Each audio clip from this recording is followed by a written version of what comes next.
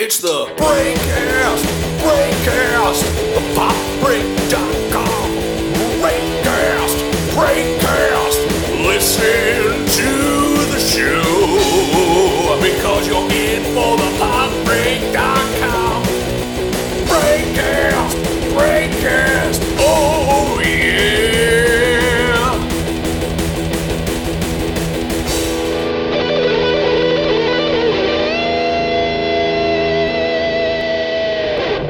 Hello and welcome to the Anniversary Brothers podcast, where we talk about the anniversaries of your favorite TV shows and movies. I am your host, Aaron Sarnecki, and I am joined, as I am always, by my brother, Josh Sarnecki. Hey, howdy. What's going on? Hello, Josh. That's a very formal greeting compared to mine. Yeah.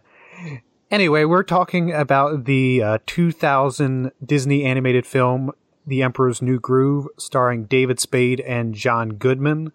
I don't want to say it's a deep cut, but I know right before we were recording this podcast, I was talking to our mom, and she had no idea what movie I was talking about. So, a good sign. Yeah. That's, maybe not the most well-known. I mean, I would say less of a deep cut than Road to El Dorado. Yeah, I guess so. I think when anything Disney is going to be better known than most things. Fair. So yeah, this movie came out 20 years ago. This is 20th anniversary. And it seemed like a good as time as any to talk about it. Because I honestly don't know the last time anybody talked about it. Well, I think that there's been some memes that have come from this movie more recently. I think this movie has a fair meme game, but I feel like I don't know. Outside of that. Yeah, outside of that. I mean, similar to Road to El Dorado. Yeah, I mean, what are movies anymore but vehicles for future memes? Right, I know. I mean, if your movie doesn't generate at least one meme, I think you've kind of failed as an entertainer. You need one meme and at least 3 GIFs in order to be considered a success. Uh-huh. But yeah, I was going to call this the Emperor, or the Road to El Dorado. No, Emperor's New Groove. That's what we're talking about. Right. So, real quick, can you give us a plot summary, Josh? I can do my best. So Emperor's New Groove is about Kuzco, the emperor of the Inca Empire. And he is very spoiled and selfish. And he is trying to remove this village so that he can build a summer home for himself until he meets the kind of the leader of the village, Pacha, voiced by John Goodman, and Kuzco voiced by David Spade. And they are surprisingly put into a predicament where they have to work together when Kuzco's advisor, Yzma, voiced by Eartha Kitt, accidentally turns Kuzco into a llama. And when Kuzco is meant to be killed, he escapes and, he escapes. He bumbles his way out of danger into more danger. And then it is up to Pacha and Kuzco to get the solution or get the antidote so that the Emperor Kuzco can be turned back into human. Hijinks ensue. Patrick Warburton's there. It's a fun time. I think that's a pretty good summary of the movie, but I just imagine when you get to the part about him turning to a llama, anybody who hasn't seen this movie is like, what? Oh, I mean, it's a minor detail about the movie. It's a minor detail. Do you remember when we saw this movie? Did we see this one in theaters? I want to say we did, but I have no idea. I mean, it came out, was it December 15th of 2000? We would have been 8. 8. I have no idea. This is going to be one of those ones where I know we saw it together, but I cannot for the life of me remember. You see, I when have or a how we much saw it. better recollection of seeing, because when you get tapes for Disney, they always advertise like what the next animated movie was. I think for Toy Story 2, there's an advertisement for The Emperor's New Groove, which is one of the things that I always remembered most about not seeing it, but just the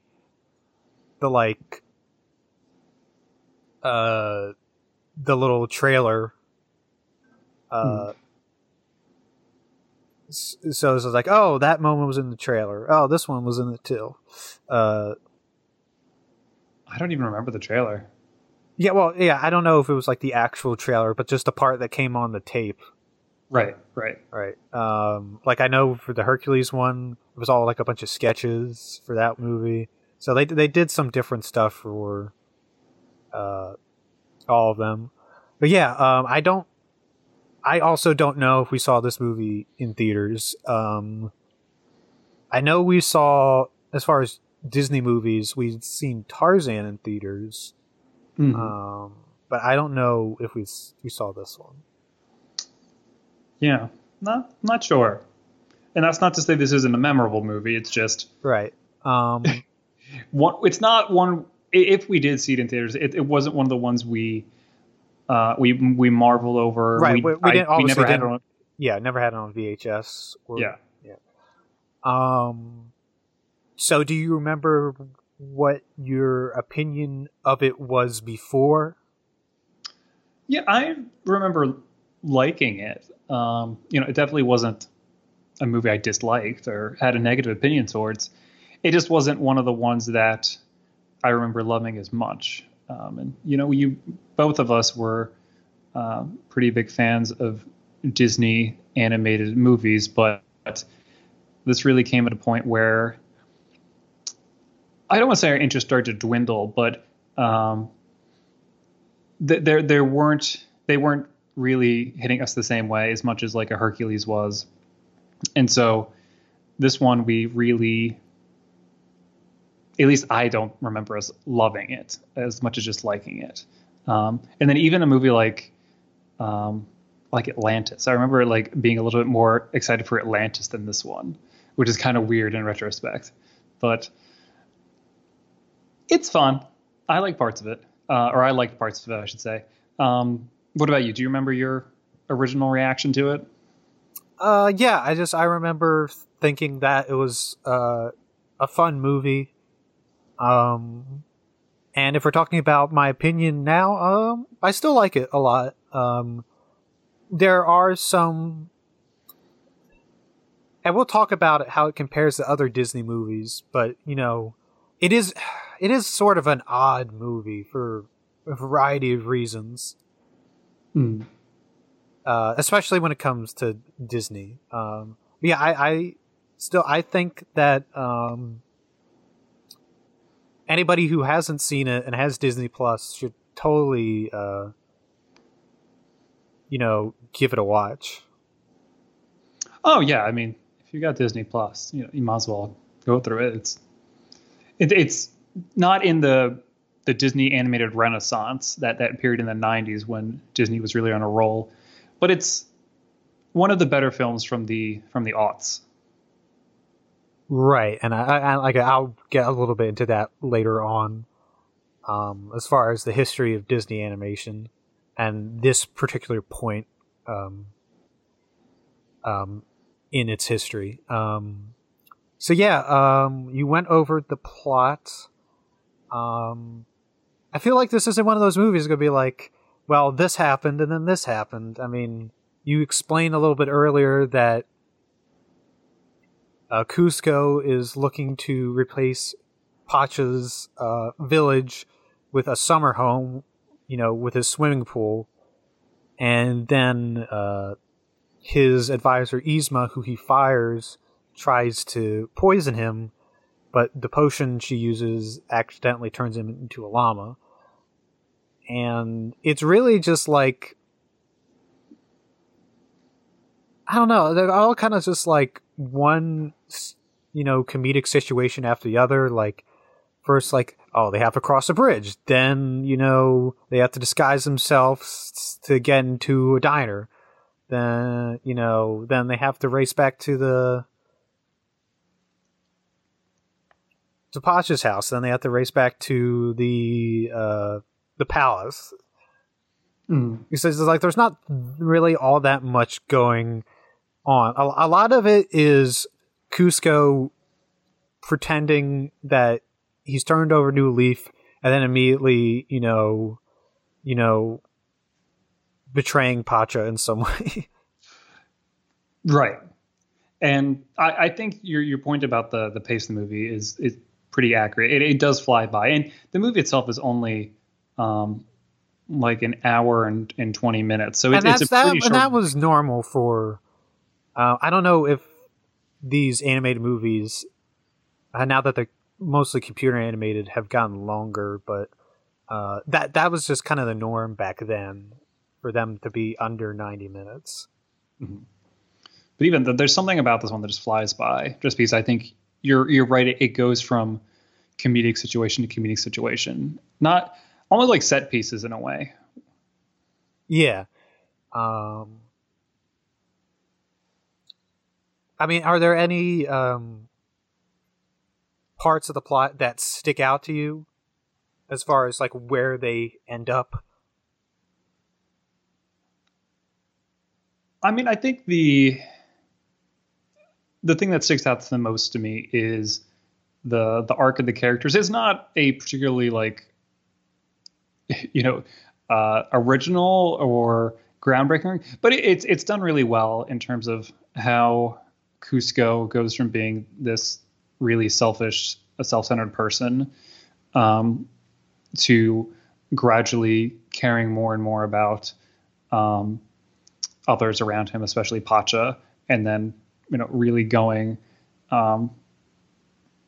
through this arc where they learn. Well, it very clearly shows that they cannot work as a team because of their different goals. And then at the end, where hey, look, they've learned their lessons, they can work together. Like, it's not groundbreaking, like I said, but it's done well, and it works, I think. Right. And they really are very different characters. Where like, Kuzco is very selfish. Pacha is very, he's all about his family, and like, Pacha,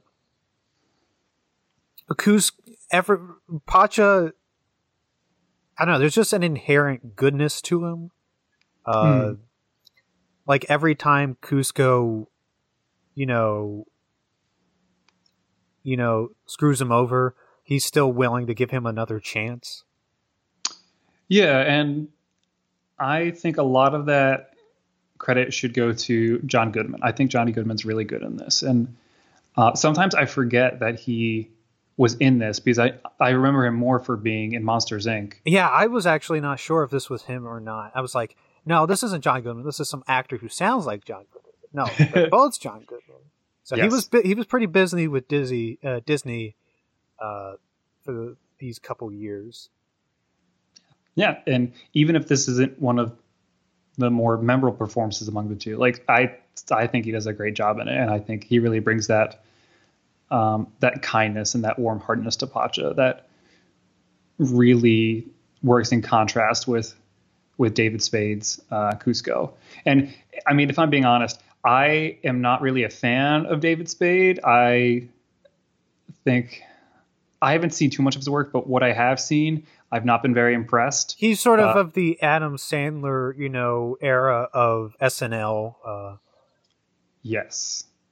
Just very juvenile, and I'm not a particularly fan of it. But I think he does a good job in this movie getting that self-absorbed, occasionally third or fourth wall breaking aspect of Kuzco. So not a huge fan of him overall, but he does a good job in this. Right, yeah. It's sort of like, I mean, I'm trying to think of like David Spade. I think is perfect for the role of Kuzco, but I'm just curious who else could have worked as Kuzco. I'm sure there are plenty of actors who could have. I was actually, as far as Pacha, I think at one point they were considering Owen Wilson. Oh, who I just don't think would have worked as well as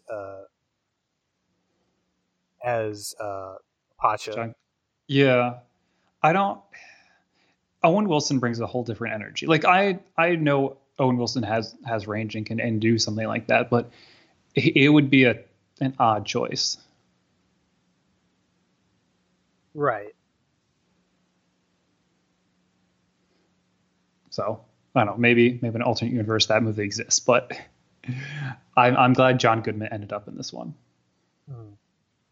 There are some other characters you mentioned. Eartha Kitt, who plays Yzma. What do you think of her?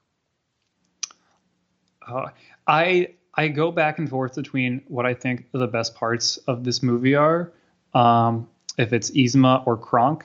But Eartha Kitt does such a good job with Yzma. I mean, already she has this incredibly iconic voice that really just lends itself so well to Yzma.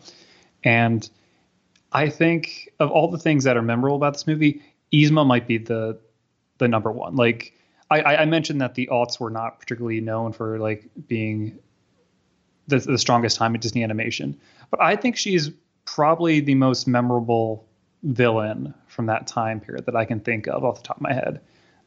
Even some of the other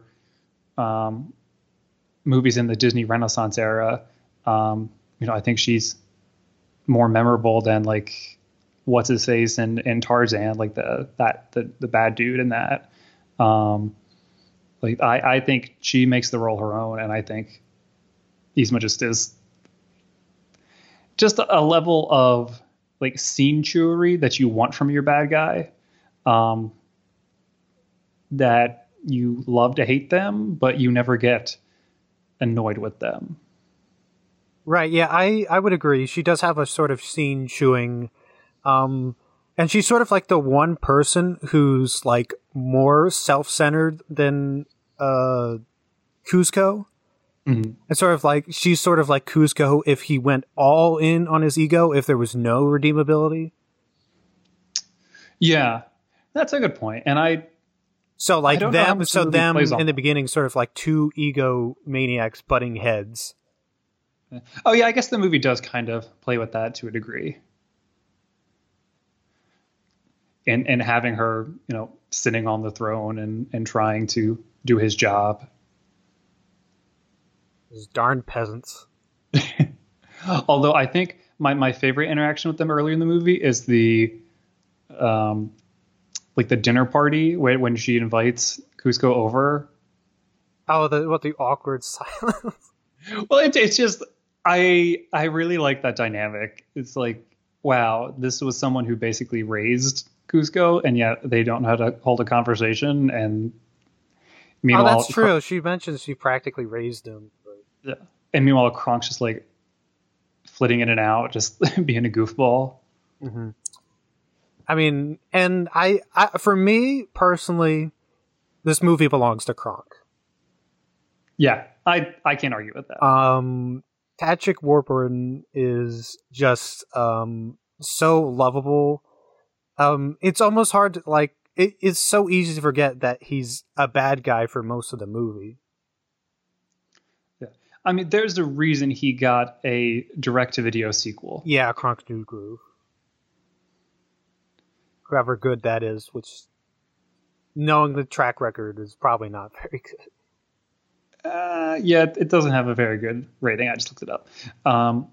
But yeah, Kronk steals every scene that he's in. Right. I mean, it does make me wonder, how did he even get into the henchman business? Probably because he's just really strong and could lift Yzma in her weird little cart. Yeah.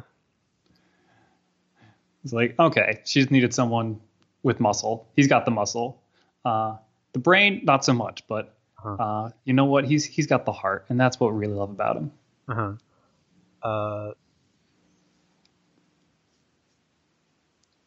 Yeah, I mean, is there a favorite part you have with Kronk? Do you like it when he's with Pacha's family?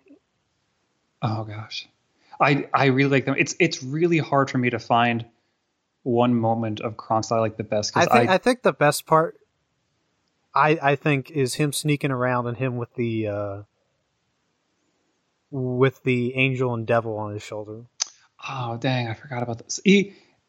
I didn't even think of those, but those are great. I was going to go with when he becomes the chef at the diner. Right. Because the original chef just gets fed up with all the different orders coming in and out. And then all of a sudden you find out that Kronk is totally equipped to do anything in there. Yeah, Kronk is a really weird character in that he's a henchman who's super nice and apparently is qualified to do basically anything.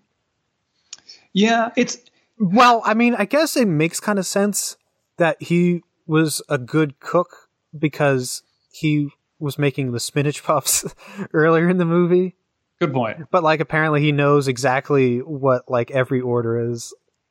True. Yeah, they did set that up earlier. But he's also really good at jump rope and talking to squirrels. Yes, and he becomes a scout leader then. Just a jack of all trades. Yeah. Which going to how odd it is that he's a henchman, I do think he fits in with a long tradition of bumbling henchmen, but he has a more kind-heartedness to him that you don't usually see with those. Like I know we talked about Superman 2 the other month, and in that Otis is a very bumbling henchman, but he doesn't really have the heart that Kronk does, and so you're left with someone who it's pretty understanding where his arc's going to go at the end because he's too good of a person to really fall for Yzma's schemes. Right. We also didn't talk about Pacha's family. You have. This is where you're gonna have to help me because I don't have anything pulled up for. I got you. You have his wife. Yep, you got his wife, Chica, played by Wendy Malick. Uh-huh. And then you have his children, Chaka and Tipo, played by Kellyanne Kelso and Eli Russell Lennox. No other credits on Wikipedia. And frequently we get to see their interactions with Pacha as he gradually comes home and just how they handle Yzma when she tries to kind of not trick them, but try to use them for her own plots. Right, and there is definitely a big subversion, I feel like, compared to other Disney movies where like Yzma actually threatens to burn their house to the ground, whereas in other Disney movies that would be like a valid threat. In this movie, they have them locked in the closet. Yeah, and they are completely a non-threat. Right, and that goes to Yzma as a villain, is that a lot of her danger is played for jokes. Like even with the end, they literally make her demise a punchline. Where thinking of other Disney villains, you don't see that in, it's Scar is not, the punchline. You don't see Frollo becoming a joke at the end of the movie. For some reason, they decided to make Yzma the butt of a lot of jokes.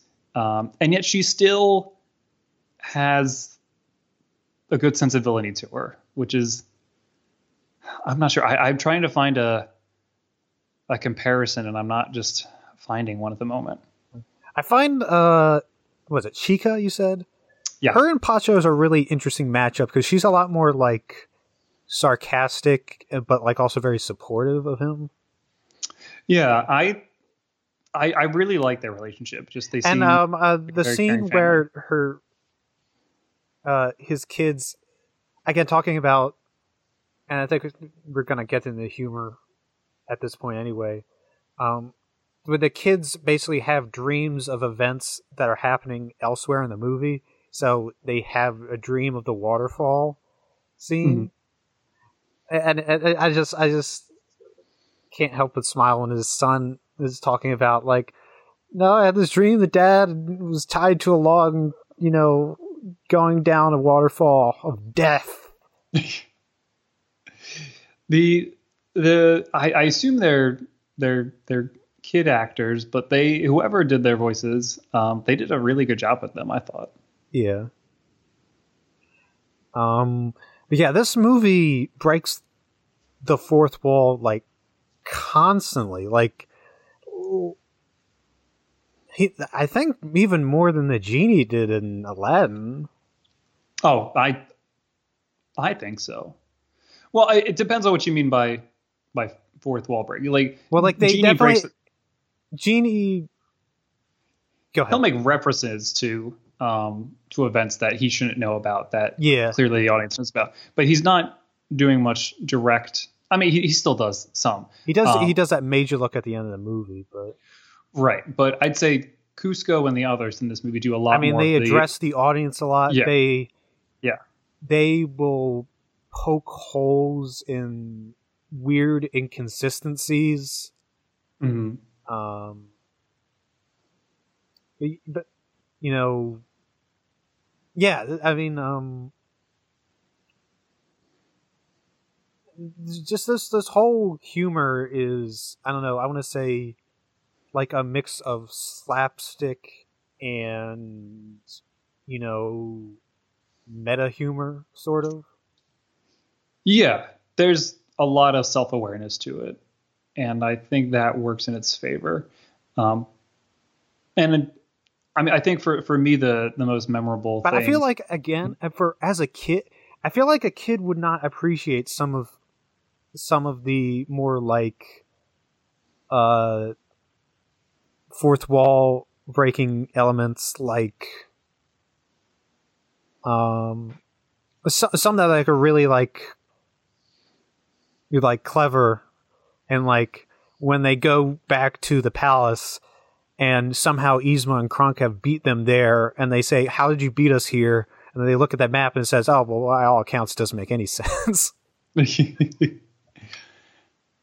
I feel like a kid would not appreciate. I mean, and again, maybe that's just like, well, there's a joke for the adults. So, yeah, I think some kids could appreciate that kind of humor. I think the slapstick is more played towards the kids, but I appreciate the variety in the humor. I mean, yeah, I mean, you have things like, I mean, it definitely, it sort of is more like Looney Tunes than Disney, where you have like the squirrel pulling out a balloon out of thin air and popping it.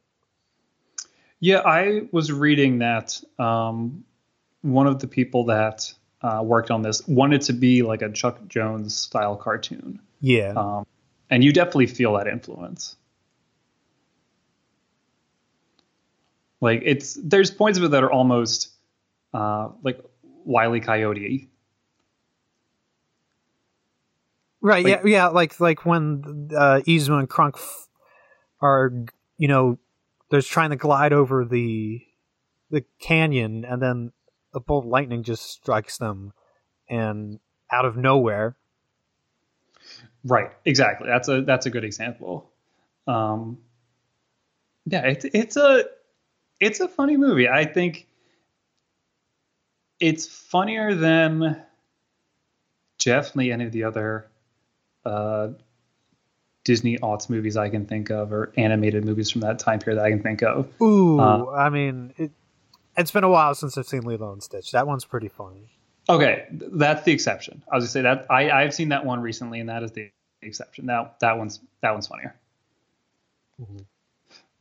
But thinking of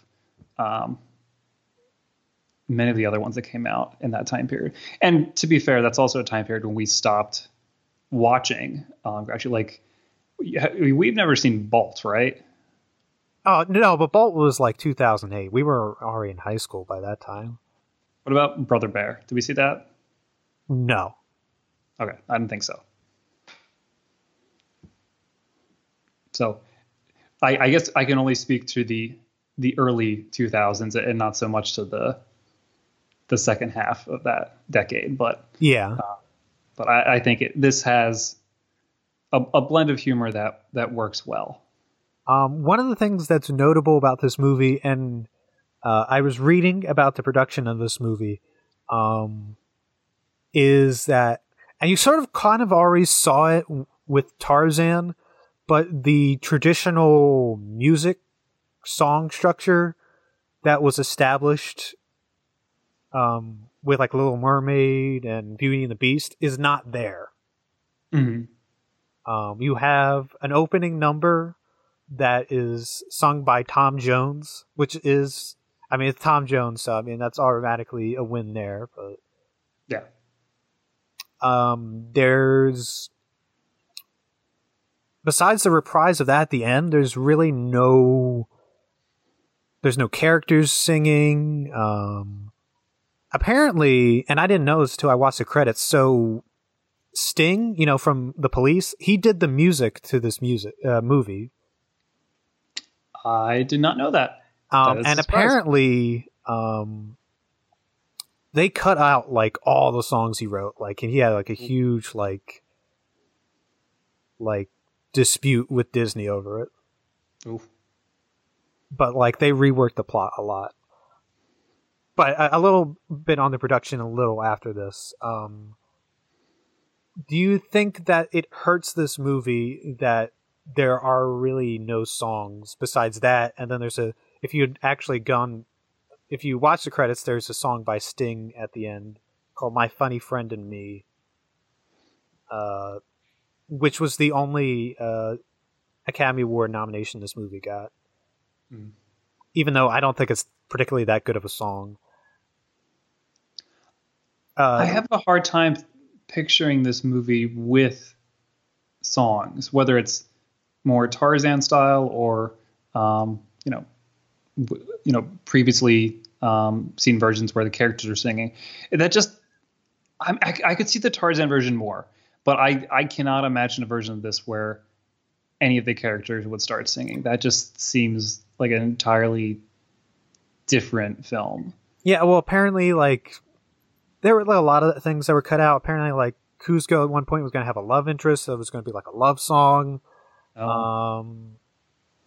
Apparently, they put some of the songs. I think it was supposed to be a Tarzan situation where it was Sting singing. They put a few of the songs on the album. Okay. I guess as to placate Sting, but I don't think this movie in its final form would work if in the sort of like Broadway play kind of music style that most of those movies at the time were. No. And I think it was one of the reasons why this movie was not received quite as well. Mm-hmm. I think one of the reasons why that wouldn't work is that, to a degree, a lot of those songs come from like, this is what the character is thinking, or oh, this emotional thing just happened. This is what the character is feeling, and this movie would rather play those moments for laughs or just let you sit with that. Like the only moment I could think of them doing something like that would be when Kuzco is sitting in the rain all by himself, and he's talking to his voiceover self, like say, like, just shut up. Like that's a moment where, what if they had, this is just kind of like hypothetical, theoretical, whatever. What if they had done that and he had done a duet with himself? That would have been interesting. I don't know. That probably would have been too much even for this movie. I think that would have just undercut the moment because so much of this movie is so screwball. That moment, I think, needed to be more somber and quiet. And if you did something like that, it automatically becomes a joke. Right. But yeah, it's one of those things that, I don't think people give, and I don't know, they've sort of done kind of half and half with some of these remakes recently, where part of the reason why people like these movies, maybe not this movie specifically, but like some of the movies before it, is they like the music. So to have that not be an element changes the whole formula. Oh, yeah, for sure. Like, and I know. Try to imagine, like, watch a movie like Hercules or The Hunchback of Notre Dame, and imagine them without the music. It's a completely different movie. Right. And I mean, we even saw that this year with the live action Mulan remake. I know there was a lot of people that were really disappointed that the songs were not back. Right. Yeah. I mean,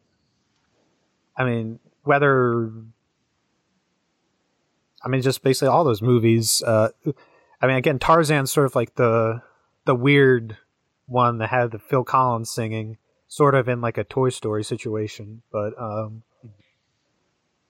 but going into the production of this movie, apparently they wanted it. Apparently, it was some movie. They started about it, I think, in like the early to mid '90s. It's going to be called like Kingdom of the Sun. They talked about it being like a Prince and the Pauper kind of story. So even though the movie's name kind of takes it from the Emperor's New Clothes, it's not really related to that. So apparently, like, Pacha's character, who's going to be played by Owen Wilson, was going to be like identical in appearance to Kuzco. It was going to be like a Prince and the Pauper situation, and the movie was going to be more serious and stuff like that. And like the sun literally was going to be like a more important part. Like, I don't know if there was going to be a more like mystical element, like Yzma, her age, her wrinkliness was going to be like, she wanted to wanted to extinguish the sun because it like made her age more or something like that. Interesting. And it was just supposed to be like a completely different movie, and then like they had so many rewrites, and this is the movie that we ended up getting. And then they had they cut all those songs out from Sting. So yeah, this movie just you and I both really enjoy it, and it did have sort of a legacy. It got a spin-off on Disney Channel, I think, or ABC or whatever. It was called like The Emperor's New School, right? Oh, I forgot about that. It was all about very similar to like the Aladdin, Little Mermaid, Hercules animated shows that were sort of like a prequel, where he's like, before he can be emperor, he has to go to school, sort of like Hercules. Before he can be a true hero, he has to learn how to be a hero, whatever. Got it. And then obviously you mentioned Kronk's New Groove. But yeah, this movie doesn't really have like, I guess at some point, maybe in the early 2000s, you could find Kuzco or Pacha or Kronk at one of the Disney parks, but like they don't have any presence there now. The only thing like they could have sort of, and again, it wouldn't work because with Epcot, I think it's Mexico, and the Incan Empire is Peru, so they couldn't have made that work. As opposed to like in Norway, they made a whole Frozen ride out of the Matterhorn there. Yeah. No, I don't want to say it's a movie and a franchise that's been forgotten. But I would say do not expect this one to be turned into a live action movie anytime soon. Yeah, probably not. And it's this movie itself didn't do super great at the box office. It was made for like 100 million, and it made like 170 million. But like compared to Tarzan, which like was made for like 100 something million and made like 400 million, like this was a big drop as far as box office. And and this was sort of the time when people actually refer to this period in, I don't know, they call it like certain, I don't know. There is a Disney wiki, like there is a wiki for everything. Naturally. Some people have referred to this as the second Dark Age. Oh gosh. Because from the period when Walt Disney died with the Jungle Book up until The Little Mermaid, they were really struggling with making successful animated movies. You had movies like the Dark Cauldron, which like Black Cauldron, yeah, which like flopped and weren't very well received. And then you had movies like this, which came after Tarzan, where they were well received, but they didn't make that much money. Then you had sort of the outlier in that situation is Lilo and Stitch, which was more well received and made more money. But then you had movies like Atlantis and Treasure Planet and Home on the Range. You remember seeing that? This with the cows. Did we see that? We saw that in theaters. Oh gosh, I don't remember seeing it. Yeah, I remember it was like Roseanne Barr as like a cow. Apparently, like it's considered one of the worst Disney movies, and people blame it for killing traditional animated Disney movies. Ouch. Yeah. So some people also consider this apparently to be the experimental era, because sort of like the humor in this one was different. Atlantis was more sci-fi, as was Treasure Planet. Mm.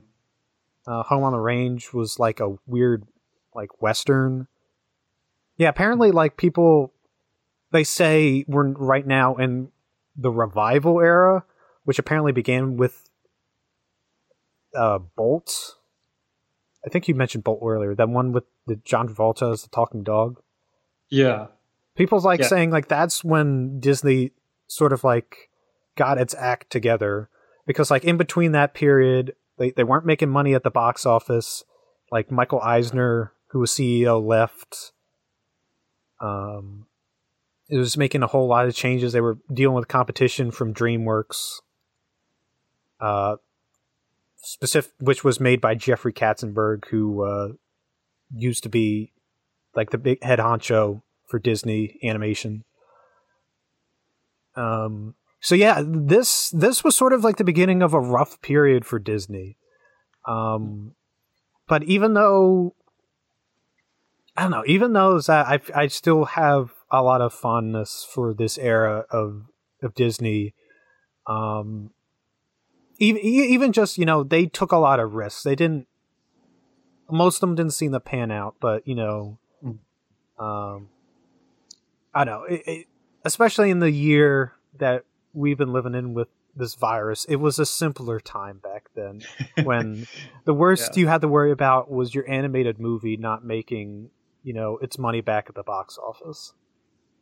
True. So was this movie considered the start of that second Dark Age? That sounds so dramatic. Yeah. This is considered like, I guess, after the end of when Tarzan came out and this movie. Okay, I wasn't sure if Dinosaur was included. Oh, Dinosaur is considered an animated movie, so they consider that as part of the experimentalness of the, if you want to consider this the experimental era. Okay. Got it. Oh yeah, there were also movies like Chicken Little and Meet the Robinsons. So it was just like a lot of weird movies. This and it's ironic. Well, not ironic.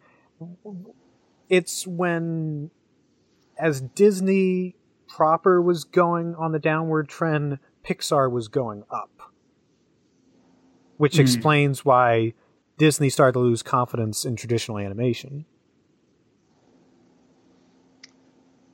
I wonder if that had to do with a brain drain, if that went from like a shift of artists gaining interest in this new form of animation. Right. I mean, that's all. Or if it's just coincidental. Right. Well, definitely some people left the company. But I think a lot of it had to do just with competition. Jeffrey Katzenberg was really a big proponent after movies like Road to El Dorado and Sinbad to move all into computer animated movies. Again, like I've said multiple times on these podcasts, I feel like because we've done a lot of animated movies this year for some reason. Well, maybe not a lot, but we've done a few. That I like both forms of animation. I just wish there was a place for them for movies. No. Yeah. Have you seen? You haven't seen The Princess and the Frog, right? No, but I've heard it's good. You should see that one. I think you'd like it as one of the more recent 2D traditionally animated ones. Mm-hmm. I thought we'd have more to say about this movie, to be honest. Let's see what else can. Kronk is the best. No, I think the problem with this movie is that, and you kind of spoke this earlier with how it has just very distinct moments. There's a lot of lulls in between those moments. So even though it's fast paced, it's like, okay, we hit the joke, now go to the next one. We hit the joke, now go to the next one. And it doesn't have, and this is probably the biggest criticism I have, is that it doesn't have as much heart as you see from the movies in the Renaissance period of Disney. That you have that character arc for Kuzco, and you see him become a better person, but it's not that it's not earned, it's not that it doesn't feel impactful. It's just not quite as stirring as your Beauty and the Beast, as your Little Mermaids. There's something like about a movie that like Mulan, probably. Oh, for sure. Yeah, it just doesn't or ring Tarzan, as true. You could pick so many of these movies. Yeah, and I wonder if that's actually somewhat because of the humor. Because I think the humor of this movie is good, but it doesn't leave a lot of room for those more heartfelt moments. Because I mean, I think we all can say that movies like Beauty and the Beast and Little Mermaid and Aladdin have like really funny moments, but they also know when to put the humor on the back burner and really focus on the drama of the situation. And Emperor's New Groove is not one to do that. Like even something as serious as, wow, Kronk is, tasked with going to kill Kuzco now that he's been accidentally turned to a llama, is played up for jokes with Kronk having his own little like spy theme song, and he does his own theme music. And then you got like the devil and the angel on his shoulder. Like even that, which could be a really dark, grim, dramatic moment, is played up for laughs. And that's not a bad thing, but I think that's part of the formula for success in the Disney Renaissance period of having humor and heart and drama and singing or songs all wrapped together. And I think, even though I don't think missing the music is what prevented this movie from getting to the same level as much as it's the heart wasn't there. And in some ways, that's what makes it feel more like I don't want to say this doesn't feel like a Disney movie because it does. It feels more like Road to El Dorado. It does. It feels very Road to El Dorado. I think part of that is setting to a degree. This movie's better than Road to El Dorado. Aztec. I'd agree with that also. Oh no, this movie's light years better than. That's not a joke. This Road to El Dorado is not very good compared to this movie. This movie is much funnier. Yes. I think this movie is better animated. Oh yeah, I'd agree. But they have a lot of similar elements in terms of the Aztec versus Incan culture, and most importantly, I think the buddy comedy of it all. Right, they have a similar setting, actually, now that I think about it. So I don't want to say this movie feels almost more DreamWorks than other Disney movies of the time. No, you can say that. Okay, then I'd say it. Sure, I'll go for it. No, it feels more DreamWorks like. And gosh, I feel like that is such an insult, and I don't mean it to be. Sorry, DreamWorks, I guess. Right. No. I mean, there's lots of things I think you can admire about this movie. Maybe just like if it's not top tier, that's okay. I mean, like I said, it's very. I like the animation style. I like a lot of the style, the humor. Just maybe some of the things you come to expect from a Disney movie you just don't get out of this one. Yeah, like I feel like I've not given this movie enough praise or like shown my affection for it because I really, really do like this movie. I remember really like I remember liking this movie. When we were younger. I'm pretty sure. One of the times when we were on Splash Mountain, we quoted that waterfall scene. I'm 100% sure we did. We definitely did that. Sharp rocks at the bottom. Bring it on. No, we definitely did that. No, I really do like this movie. It's hard when you're comparing to Disney animated movies because you have such highs in there, and then in the same period some lows. Like comparing this to Treasure Planet and Atlantis, while I think those movies have some charm to them and are not necessarily as bad as they may be made out to be now, they're not the best.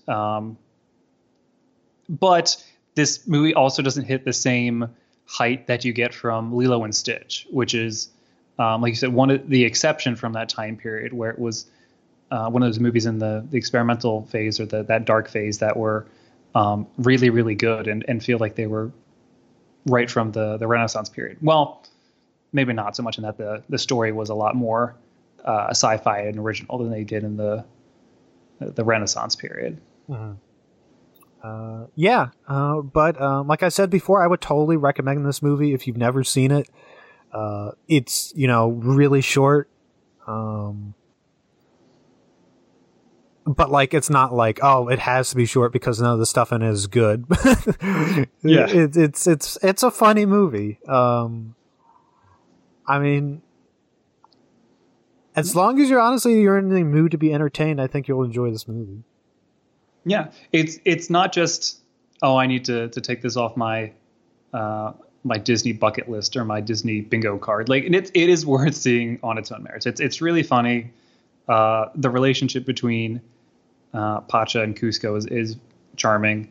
And then, like I said, Eartha Kitt does a fantastic job, and Kronk is a national treasure. Right. So, going back to movies that we did this year, this is December.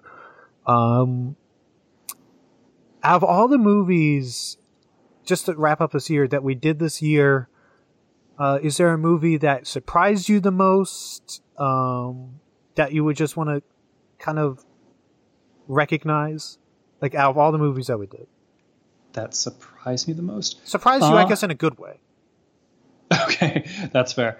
I think the movie that surprised me the most was probably Babe. Just that was a movie that I had not really remembered, and did not really go into with high expectations, and then it just blew me away with how emotional it was and how heartfelt it was. So I think that has sort of the Disney-ness that I think you're thinking of. Yeah, I'd agree. So that I think was kind of my highlight of the year. Low light of the year was definitely Alice in Wonderland, which is one of those Disney movies that does not have the Disney magic to it. Right. And I would agree with on both accounts. Babe, I would almost even make the list. I'm very happy that it was on there. Alice in Wonderland is got to be around the bottom. It's just like I think most of the movies we did this year were pretty good. Good for different reasons, I should say. I mean, this movie is good in a way that's very different from why a movie like Shutter Island is good. What? They're like the same thing. And then there are movies that aren't so good, but I still like them anyway, like Power Rangers and Batman Forever. I honestly forgot we talked about those this year. That seems like that was... How do you forget Power Rangers? It's not that I forgot we did it. It's just that it feels like we did it 3 years ago. Mm-hmm. Right, and then we did Inception, which was like we had to like it was like piecing together a puzzle doing that podcast. Because I asked too many questions, and I just let Bill go on and on and on because I love him and I love hearing him go on and on and on. Right. But yeah, if we're talking about the lows, I think the Tim Burton of our year was kind of the lows, even though I don't think Corpse Bride's that bad a movie. Yeah, maybe. I know you have some ideas for next year, but I already have like a full list. Okay, if we could avoid Tim Burton, maybe that'd be a good choice. Or maybe conversely, we go even into a deeper dive of Tim Burton, and I just gradually develop more and more hatred towards him. Ooh. Okay, well, I have to look at what I wrote again, but I don't think I put anything with him. Yes, that is good, and also boo, disappointed. So, do you have anything else to say before we wrap this one up? Yeah, I don't know. I feel like this is a hard movie for me to talk about because I like it a lot, but I also do recognize that it's not the strongest and it's not my favorite. But please go see it. Yeah, and definitely as we do we all know you have Disney Plus. You've been watching The Mandalorian. Just watch it. Yeah, I mean, after that season finale, you're going to need something to just work through your feelings. So, just go on over to Emperor's New Groove. You'll be glad you did. And that is all I'll say to avoid spoilers. But no, just looking back at all the movie podcasts we did this year, I want to thank you, Aaron. It was a lot of fun recording these, and I hope that everyone who's listened to them has enjoyed them and will stick around for next year as we do more. Yep. So if you want to find me on the internet, you can find my reviews here on the Pop Break. I have a Twitter at Aaron Sarnecki on Twitter. It's mostly just me doing reviews. Sometimes I do post things about sports. So I posted that the Patriots are eliminated from playoff contention. To the sadness, I'm sure, of former film editor Dan Cohen. It's a good day. It's a good day. No, nothing against Dan. Yeah, and if people want to find me, they can also find me on Twitter at Josh Sarnecki. But more importantly, you can find me on the Pop Break. I recently did a kind of year in review podcast with Bill and Alex, our editor-in-chief and TV editor, on TV this year. We picked our favorite shows from the year. We talked about the biggest news stories. So I don't think that's been posted yet, but hopefully by the time this is up, that'll be up. And also make sure to check out my couch potato column on the site where I talked about just how weird this year was in TV, and how much the world really changed the way that TV presented itself to us. So, and then go watch Emperor's New Groove for a palate cleanse. Fair enough. But yeah, so thank you all so much for listening. We hope you enjoyed this. And until next time, remember, beware the groove. Beware the groove.